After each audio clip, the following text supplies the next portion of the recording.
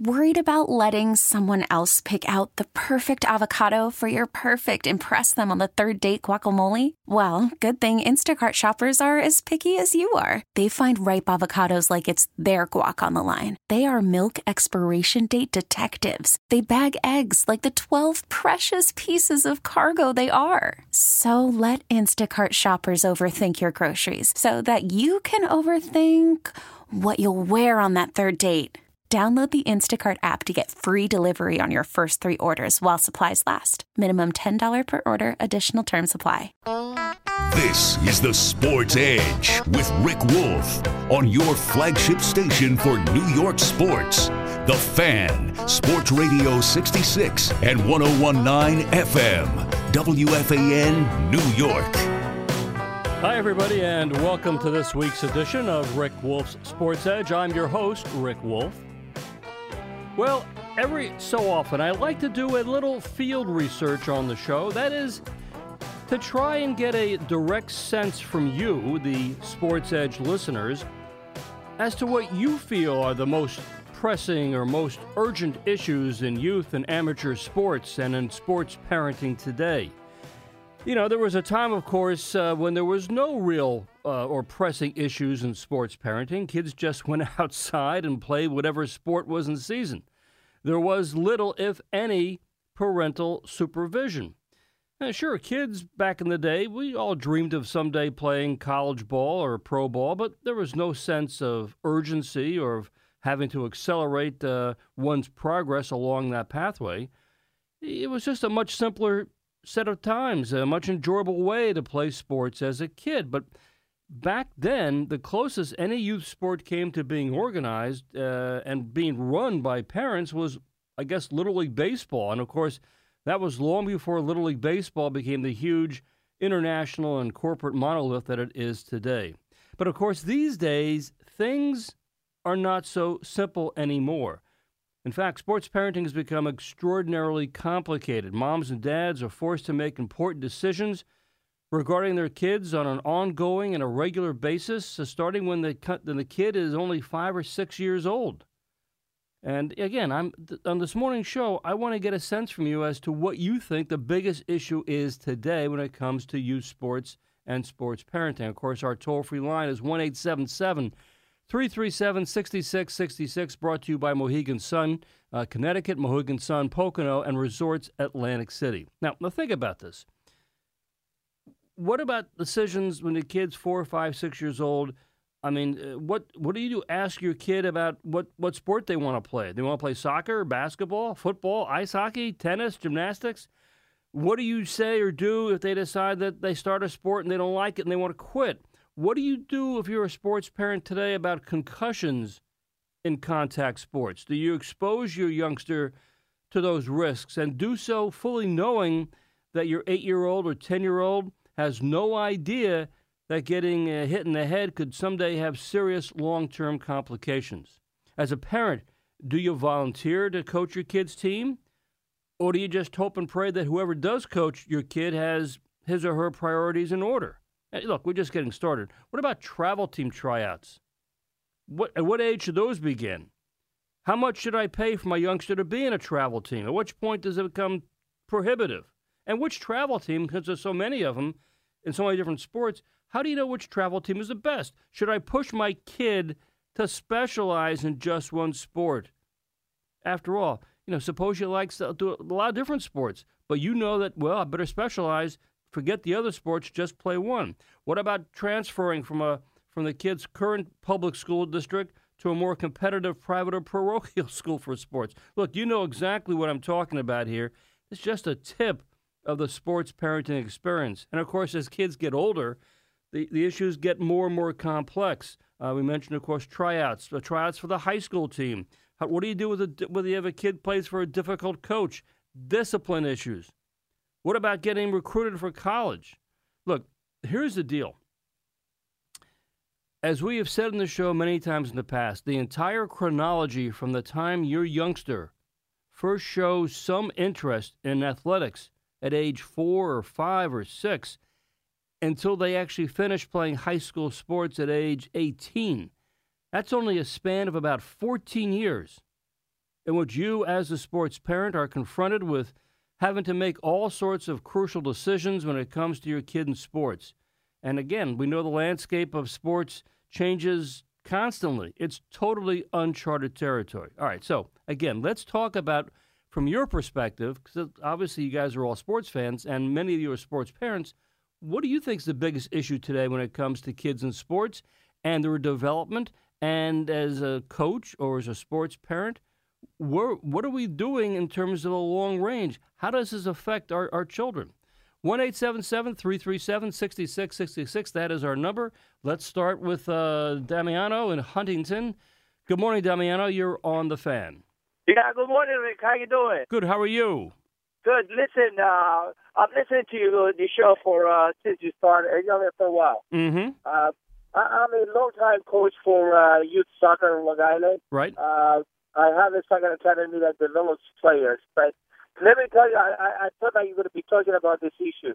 On Long Island now, Barcelona and Valencia, two clubs from Europe, they want to establish their academy for Long Island. So they have their tryouts. Yep. And what exactly they did is they invite, they have about 4,000 kids tryouts. On every age group, they will give 3 teams. And they promised them at the beginning that the first team will be free, and the rest of them they will pay. And we are talking about $2,000 a head. Times 4,000, you're talking about $8 million. You're talking about dollars and cents here that people, they don't realize that their kid is not going to go anywhere. And nevertheless, they are not going to play high school ball. Forget about college ball. And they are going to these places, and they took every single kid that stepped into their tryouts. Which means that the accounting ships like 1, 2, 3, 1,000, 2,000, 2,000, 2,000, 2,000, and so on.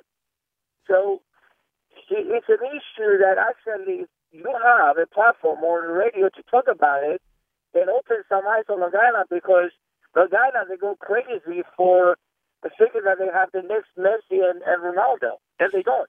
Let me just make sure I'm understanding this correctly. Are you saying that for the tryout, how much does the tryout cost? No, the tryout itself, it doesn't cost anything. I see, but if you make the team, it's $2,000. Yes. Okay. But everybody makes the team. That's the irony. Even in your town team, they don't make you to take the team. These groups here now, they decided that they're going to do minimum 3 teams. They're going to take all the kids. So the minimum they're going to do is 3 kids and 3 teams from each group on every age group. And so, how many good players are in Long Island every year? Hey, this you know as well as anybody. It's not just Long Island. There are great soccer players everywhere. And look, what you're saying is it's just all about making money. And obviously, all this money that's going to be generated for these kids on these teams, yeah, it's going to go to some coaching and some fields, but basically, it's going to somebody's pocket. That's what it's all about. Exactly. Yeah, and of course, the irony of all these is everybody wants to try something new. And they want to go and say that my kid plays for Valencia, and they will pay the $2,000, $3,000. The $2,000 is just the beginning. Yes. No tournaments, no this, no that, no that. So at the end, they're going to add so much to the. By the time they turn around, it's going to be to the $5,000, $6,000 a year to play. And the kid is not even worth it. I hear you. Thank you for the call, and yeah, that's unbelievable. But it's what happens today. Look into it, and you'll find out that it's more into the surface of what I'm talking about. Yes. And I'll be glad to talk to you again if you need to, if you want to. Great, thank you. Take care, Damiano. Thank you, Rick. You bet. Let's go up to Wisconsin. Roger, good morning. You're on the Fan. Good morning, Rick. How you doing? Good. How are you? All right. Hey, I just want to talk about it. I think the specialization is a bad deal, mm-hmm. And I really like how you promote, 2, 3 sport athletes and letting the kids sample between when they're 6, 7, 8, all the way up to 15, 16, and try different sports. And just a little story from out here. I'm in Nirvana in Wisconsin because I'm a lacrosse coach. Okay. All the baseball guys out here are creating business for us because they're having tryouts at 7 years old. Great. Because I took a program from no kids in 15 got 89 kids this year. I mean, it's unbelievable because we're not all about that. You got to play all year round. You got to do all this, and I think that specialization is a bad deal. And I tell him my own son's story. He played baseball through 6 years, through 6th grade, and now he said, Dad, in 7th grade, I want to play lacrosse. And I'm like, all right, buddy, let's go. And now he's playing D2 lacrosse. Roger, I'm looking at a break here, but I have to tell you, and I'm glad you checked in this morning, but yeah, specialization is a huge issue, and it has evolved so much over the years. And thanks for the call this morning. But yeah, I mean, we're seeing that as one of the major concerns with parents. And what do you have to do? Should you have your kid just play one sport? Or, these are the issues we're talking about this morning. We heard just before from Damiano about the fact that the tryouts for soccer and making tryout or travel teams of soccer is getting unbelievably expensive. That's a real concern for a lot of people. All right, let me take a time out.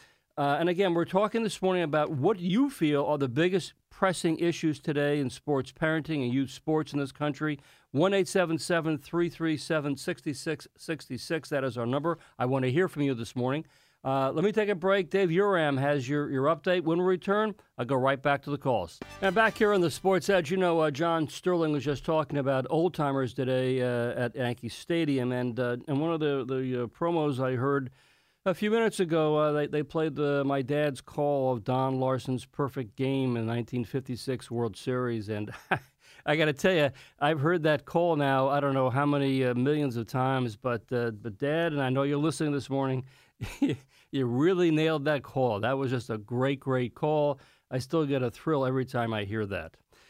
Okay, we're talking this morning about what are the biggest issues when it comes to youth sports today. Obviously, this is a very, very complicated topic because there's so many things that have changed so dramatically over the years. And I'm taking your calls, doing some field research at 1-877-337-6666. Let's go to Ralph in Manhattan. Hi, Ralph. You're on the Fan. Good morning. Good morning, Rick. I like that field research. That's good. That's good. The idea with all the head injury, and I couldn't in good conscience put my kid on a football field. And I know many people will probably castigate me for this, but I'll tell you something. Football is a concussion delivery system in essence, and you cannot make this game safe no matter how hard you try. And you know something, Rick? They don't try well enough with the helmets. I mean, if you're talking about this plastic outer covering that they insist upon having, this is the most detrimental to a child or anybody's head when they're encased in this plastic. It doesn't work, and if they're worried about in the pro football situation, they're worried about eliminating the sounds of the game. This is insane, and I think it trickles down to the youth program too, Rick. Ralph, I'll tell you, the concussion epidemic is very troubling for all the reasons you just mentioned. I always reiterate to moms and dads, you understand there is no way to prevent a concussion. And by the way, not just football, although obviously that gets most of the attention, any contact sport, whether it's football, ice hockey, soccer. People often look at the fact that kids heading a ball in soccer, that's a concussion, or kids just banging heads in soccer. Other sports, field hockey, pretty much any contact sport, there's that risk for concussions.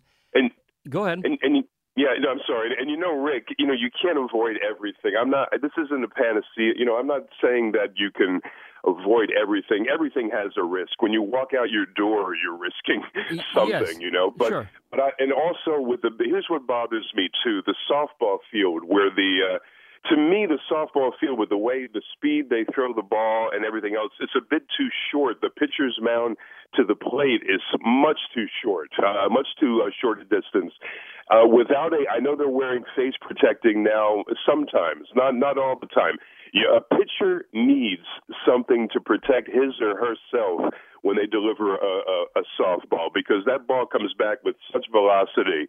I mean, you cannot, I would never, I'd be cringing in the stands watching my kid play that game and wondering, is the ball going to come back to that box and, do something terrible to my young man or young lady. Yeah, Ralph, and always, let me move on, but thank you for the call. Thank you. Appreciate it. And regarding softball, of course, the great irony of a softball is that it's not soft. It's as hard as a hard ball. And as Ralph pointed out, that we do see more and more, particularly girls in high school and in college, women wearing a face mask when they pitch so that they don't get nailed by a line drive off a bat. Obviously, they're very close to the plate. Some wear shin guards as well. Yeah, this is all about concussions and obviously about trying to prevent these kind of accidents from happening to softball players. Let's move on. Let's go to Jack over in New Jersey. Jack, good morning. You're on the Fan. Jack, good morning, there? Rick. How are you? Good, Jack. What's up? Yeah, I think the issue really has become the monetization of youth sports, where there are so many people that are dependent on the trainers and things like that it sets this this attitude amongst the parents who, again, they're chasing. They believe that there's a golden goose at the end of youth athletics, that they're going to get a scholarship. Correct, and where they don't realize about the triangle of not many people go there, and if they do, if anything, they're going to get a partial or just maybe. And the good thing is they might be able to get into college, but it's distorted that way. It is distorted because, again, a generation ago, kids, of course, dreamed about maybe going to play college or pro ball, but it was a dream and there was no formal structure. There were no travel teams. As you say, the monetization of sports today, the parents feel, well, if my kid does have a chance or has a glimmer of talent, I'm sort of obligated at a young age to make sure that he or she gets enough the best coaching available. Yeah, it's going to cost money. And once you go down that slippery slope of paying for travel teams or private coaches or specialized camps, whatever it might be, it gets very pricey and only gets more and more expensive. But you're doing, as you say, Jack, the parents do it because they feel this might somehow enhance the kid to get a scholarship. And even if they do get a scholarship, unless it's for football or basketball, for the most part, they're all just small, sliced and diced scholarships. They rarely get a full scholarship. Totally agree. Yeah. Well, Jack, I appreciate that. Let me move on. Thank you for the call. But that's a major part of this as well, that youth sports has become so much about the money and travel programs. Let's go to Jason up in Connecticut. Hi, Jason. You're on the Fan. How you doing? Good, Jason. I coached at the high school level. I coached 15 years of high school soccer and high school baseball. You talk about the specialization in sports. I played for the school where I coached and go back to the mid-'90s, and we had a lot of cross-platform athletes where there was half a dozen of us that played both soccer and baseball. Mm-hmm. As we got to the years where I was coaching the past 10, 15 years, you started to see more strict baseball players, and as soccer started to get more popular, more dedicated soccer players, where back when I played, the athlete that didn't have the option of football played soccer just for something to do. Mm-hmm.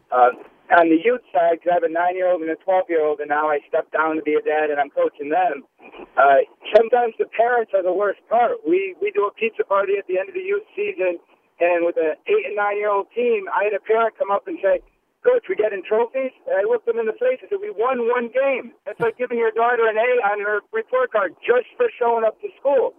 And he had a puzzled look. And the parents expect that immediate gratification for their kids.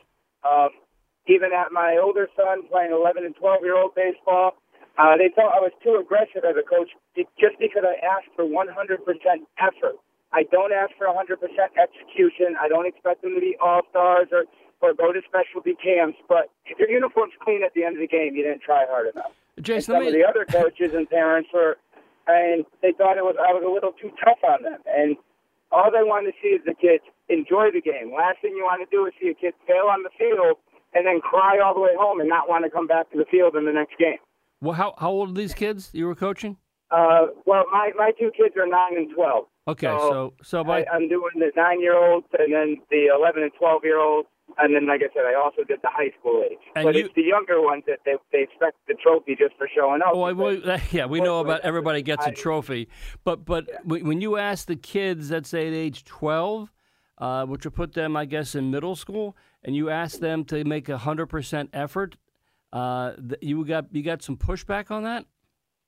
Yeah, because I was just, dive, knock the ball down, keep it in the infield, and make that effort.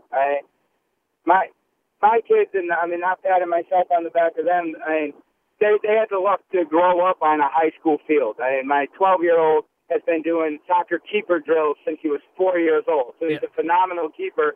And even being a lefty, he's my catcher because he's the only one that's not afraid to get hit by the ball. For little things like respecting the umpire, he knows what the courtesy walk is. If the ump gets drilled by a foul tip, he's going to walk the next ball out to the mound to give that ump a couple seconds. Just those little nuances of the game and teaching them how to play it the right way and respect officials. Well, I got to tell you, Jason, when your fellow coach can't respect an official. Yeah, I know. I absolutely. That's obviously an integral part of the game. But thank you for the call this morning. I just find it's extraordinary that if a coach even at the youth level, these are the lessons you should be imparting to kids. Like when you go on to play a sport, we are looking for 100% effort. I never heard a coach say, "Can you just give me 75% effort or 80% effort?" That doesn't make any sense. That's not how sports are played. But again, that apparently is the world we're now in. Let's go to Brad in Middletown. Hi, Brad. You're on the Fan. Rick, always a pleasure. How are you? Good. How are you, Brad? Pretty good. Now, I'm glad that a topic like this came up because you relate to the youth sports compared to Major League Baseball and stuff like that. Kids are computers, and the adults program them. Now, if you teach the kid at the right age, give everything you got, but yet have fun doing it, that's going to develop him more because now he's realizing not only he's going to please himself, he's going to please others. Mm-hmm. But the most important thing that any adult, coach, parent, or anybody is that take care of your school books first. Because let's say you fail at sports, which you will never tell somebody, but just for argument's sake, as long as you're strong at this, you'll always get ahead. But then what everybody seems to be forgetting, you should have your child apply himself at 100% at everything he does. But make sure you're having fun doing it, because all that's going to happen down the road, you're going to be happy. What's your opinion on that? Well, I don't... to me, I'm glad you brought this up. It all starts with the academics because obviously everything you do in sports, if you want to keep playing sports, it's seen as an extracurricular activity. No one should ever think they're going to end up making their career in sports because it's just too far-fetched a dream. But the academics and staying involved in school and doing that's where it all starts, Brad, because if you're doing a good job as a parent, you're making sure your youngster understands how important it is to crack those books because that's going to propel them to having a successful career and doing well in life. Yeah, but also the biggest thing is that it's always good to turn around and have the fallback plan. Like, a lot of people in sports, they're great at sports. Excellent at sports, and they probably do well at sports. Like, I'm not going to bring up any bad memory, but the thing is that if you're good at one thing, but you are failing at other things that are just as important, like you got people out there that they got this superstar. He's great at baseball, great in boxing, but then he don't know nothing about finances, don't know nothing about ledgers, know nothing about. Well, this is what I'm talking about. You have to pay attention in school, and it's like I say all the time. And Brad, thank you for the call. Grant Hill always talks about the fact, the great NBA basketball player. For years, he talked about having two parachutes in life. The fact that his parents schooled him and said, "Look, it's great to be a great basketball player and pursue your dreams, want to play basketball in college and the NBA. But if something doesn't work out, you got to make sure you have another backup dream." So that they didn't care what the other passion would be, but have something else that you can make sure you can make a transition away from sports and into something else in life that's going to be just as fulfilling. And I think that's still just tremendous advice, and I think it's something that all parents need to remind their kids as they go through, middle school and high school. Have Plan B. Have another parachute in your pack just in case that athletic dream doesn't work out for you. All right, let me take a time out. When I return, we'll talk more about these issues because I'm getting quite a list here of what you feel are the main concerns today when it comes to youth sports. And back here at the Sports Edge, don't forget at 9 o'clock this morning, Ed Randall will be by, and of course, he'll be talking baseball. Of course, we are celebrating Old Timers game, Yankees today. And I always invite you to check out my website at AskCoachWolf.com. By the way, I'm in the process of upgrading the website, and we'll have some nice surprises on that website and blog in the weeks to come, so make sure you stick around for more details. Right now, we're talking about what are the biggest and most pressing issues in youth sports today. As I'm doing some sort of field research to get your thoughts and comments at 1-877-337-6666. Let's go to Terry up in Amenia. Hi, Terry. You're on the Fan. Good morning, Coach Wolf. How are you? I'm great, thank you. And first of all, thank you for reminding me about your father and the perfect game. Yes. Believe it or not, that was my first baseball game. You were there? I was there as a child of 8. And I wonder if your dad remembers what I so vividly recall. It's all that I remember is how quiet Yankee Stadium became beginning about the 7th inning when Don Larson was pitching because everybody knew what was possible. Mm-hmm. And they didn't want to ruin it. And the worst thing they did was add to his pressure by being quiet. Yeah. I wonder if your dad remembers it the same way that I do. But anyway, a reason I picked up the phone this morning was an article in the Journal News, the Hudson Valley newspaper yesterday. Right. Pearl River community surprised by sudden decision over Oliva.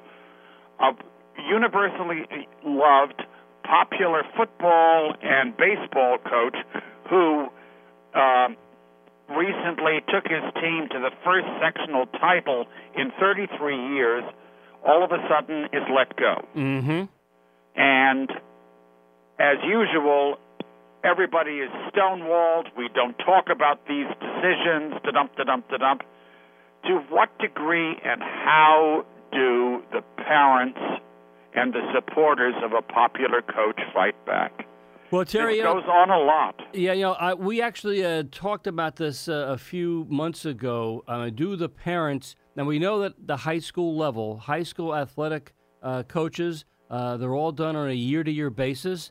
And when changes are made, parents want to know how come. Obviously, with in this case, with Coach Oliva, he just took, as you said, the baseball team to the sectional championship. He seemingly is, he's a wonderful guy, lives in the community, and so on and so forth. Don't the parents and the kids have a right to know why he wasn't renewed? And as you just pointed out, this is standard operating procedure. The school administration says, no, this is a personnel matter. We're not allowed to ever talk about it publicly. And that, of course, as far as I'm concerned, is baloney. Well, it's a cheap explanation. It's a cheap excuse. They need to be able to explain why. Well, it'd be nice if there was some sort of, as you say, feedback, documentation. Obviously, school administrators feel there are reasons why they have this sort of this sort of wall that says we're not going to discuss personnel issues. That I can understand, but when there is no scandal involved, when parents like a coach, when the students like a coach, and the coach is successful, they need to fess up. Well, Terry, I'm not going to defend this either way because obviously there are valid points on both sides of the issue. What invariably happens, of course, is that things begin to invariably leak out as to why a change was made, and then the community can respond to that. But right now, as you said, everybody was kind of like, whoa, why would they do this? Why would they make this kind of change? Because for better or for worse, the coaches become sort of the face of the school district. Obviously, there were wonderful teachers in every school district, but it's the coaches who become sort of the the face of the school. And when a change like this is made, which is unexpected, people get very, very angry. And for understandable reasons, for precisely what you said. Yeah. But as to put it in the most, if you will, politically correct form, sooner or later, in cases like this, the fecal matter will collide with the ventilation system.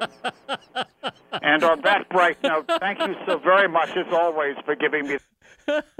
Oh, thanks, Terry. That was great. Interesting way of putting that phrase on the air. Let's continue. Let's go to Staten Island. Hi, Dan. You're on the Fan. Hey, how you doing, Rick? We know each other for many, many, many years.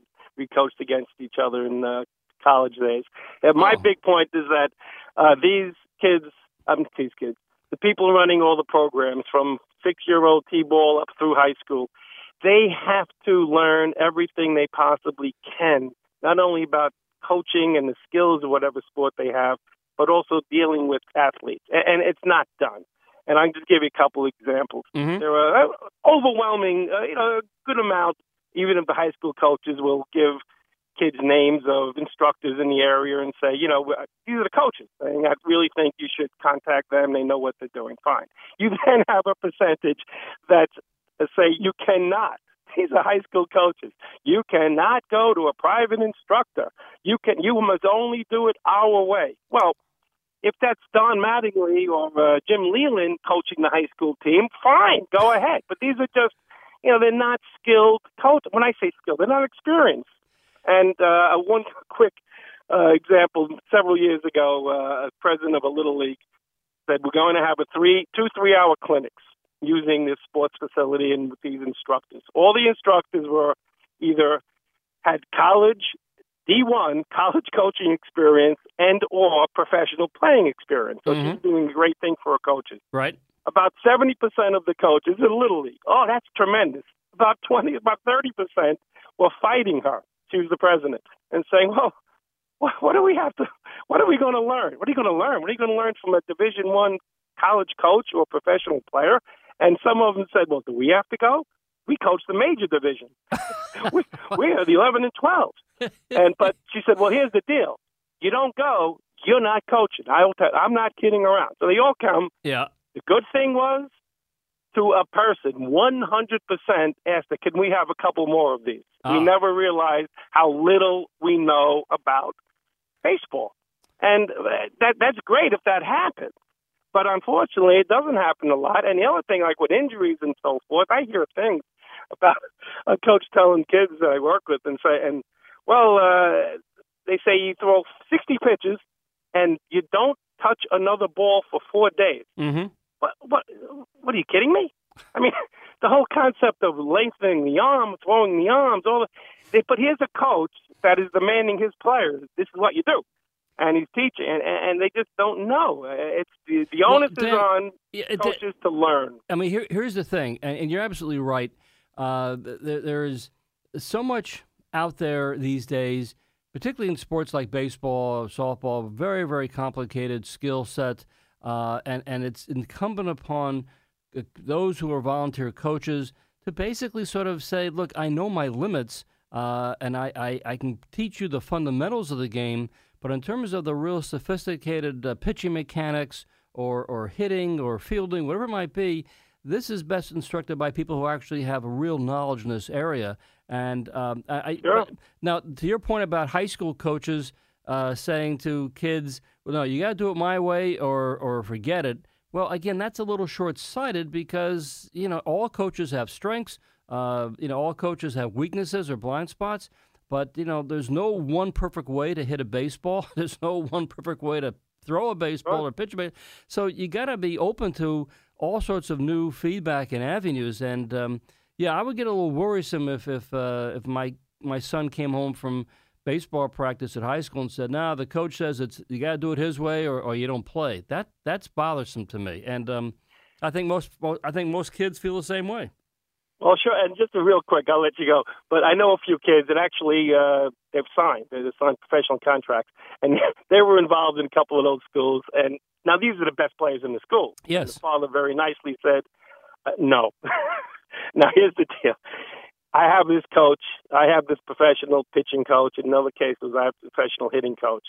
Now, they're the best. They're the best in the whole program. Mm-hmm. And they eventually wound up D1 scholarships and signing pro contracts. That's how good these kids were. So for those kids, it was, if there's a problem with this, I'm taking the kid out of your school. And okay, no problem with you. But unless you have that leverage, they just put this hammer over the kids. But those kids said, no, here's the deal. I mean, the reason why he is your best pitcher is that I'm paying $100 an hour once a week to work with this great pitching coach that I found. Well, again, and Dan, thank you and for the call, and thanks for checking in. I appreciate it. Take care. All right. And it's Dan makes some good points here. Look, the fact is we are in a very complicated time in terms of coaching and doing the right thing for our kids. I would urge all coaches to always keep an open mind, because there are no perfect ways to work with kids when it comes to instruction, not just in baseball or in softball, but pretty much any sport. If you look at any sport objectively at the professional level, you'll see all sorts of different ways that pro athletes, the best of the best, go about executing their skill set. And, there's no perfect way. It's not to say you can't offer suggestions, observations, but the fact is, let's just say definitively, you're doing it my way or you're not going to play. That's a warning sign to me. And that's something that all of us involved in sports should be aware of. All right, let me take a time out. I'll be back with more. Rick Wolf, Sports Radio 101.9 FM, The Fan, and Sports Radio 66, WFAN. Well, we covered a lot of various topics this morning, issues in sports parenting and kids growing up in sports these days. I'm jotted down a bunch of notes here, and, the concerns, of course, issues about specialization, what is the right age, the cost of travel teams, and the promises that travel team programs make to parents about their kids going on to getting a college scholarship. Obviously the issues about concussions. This is such a huge, huge problem for parents today about letting their kids play contact sports, knowing that concussions cannot be prevented. The issue about safety in softball with face masks. And, of course, the monetization of youth sports, which is a whole new unregulated industry. And as we see the advance of private coaches and tutors when it comes to our kids trying to learn the mechanics of various sports. These issues, of course, the ones about trophies for everyone, still out there as a major topic. The concern about asking kids to give 100% effort when they play. That struck me as something unusual because, most kids, they do want to play and they do want to give 100% effort. So when you get some pushback about that strikes me as odd. The reality that we see fewer and fewer kids playing 2 or 3 sports in high school. We've known about that for some time, but it marches on. And, of course, the philosophy with a lot of coaches who feel perhaps threatened by travel teams or outside private tutors. Coaches telling kids in high school it's my way or the highway. Again, my thanks this morning to Brian Rascona. My thanks to you, the listeners, for checking in with all these various topics, and it's really good field research, and it's greatly appreciated. Okay, stick around for Ed Randall. He's up next. I'll see you next Sunday right here on the Sports Edge. This episode is brought to you by Progressive Insurance. Whether you love true crime or comedy, celebrity interviews or news, you call the shots on what's in your podcast queue. And guess what? Now you can call them on your auto insurance too with the Name Your Price tool from Progressive. It works just the way it sounds. You tell Progressive how much you want to pay for car insurance, and they'll show you coverage options that fit your budget. Get your quote today at Progressive.com to join the over 28 million drivers who trust Progressive. Progressive Casualty Insurance Company and Affiliates. Price and coverage match limited by state law.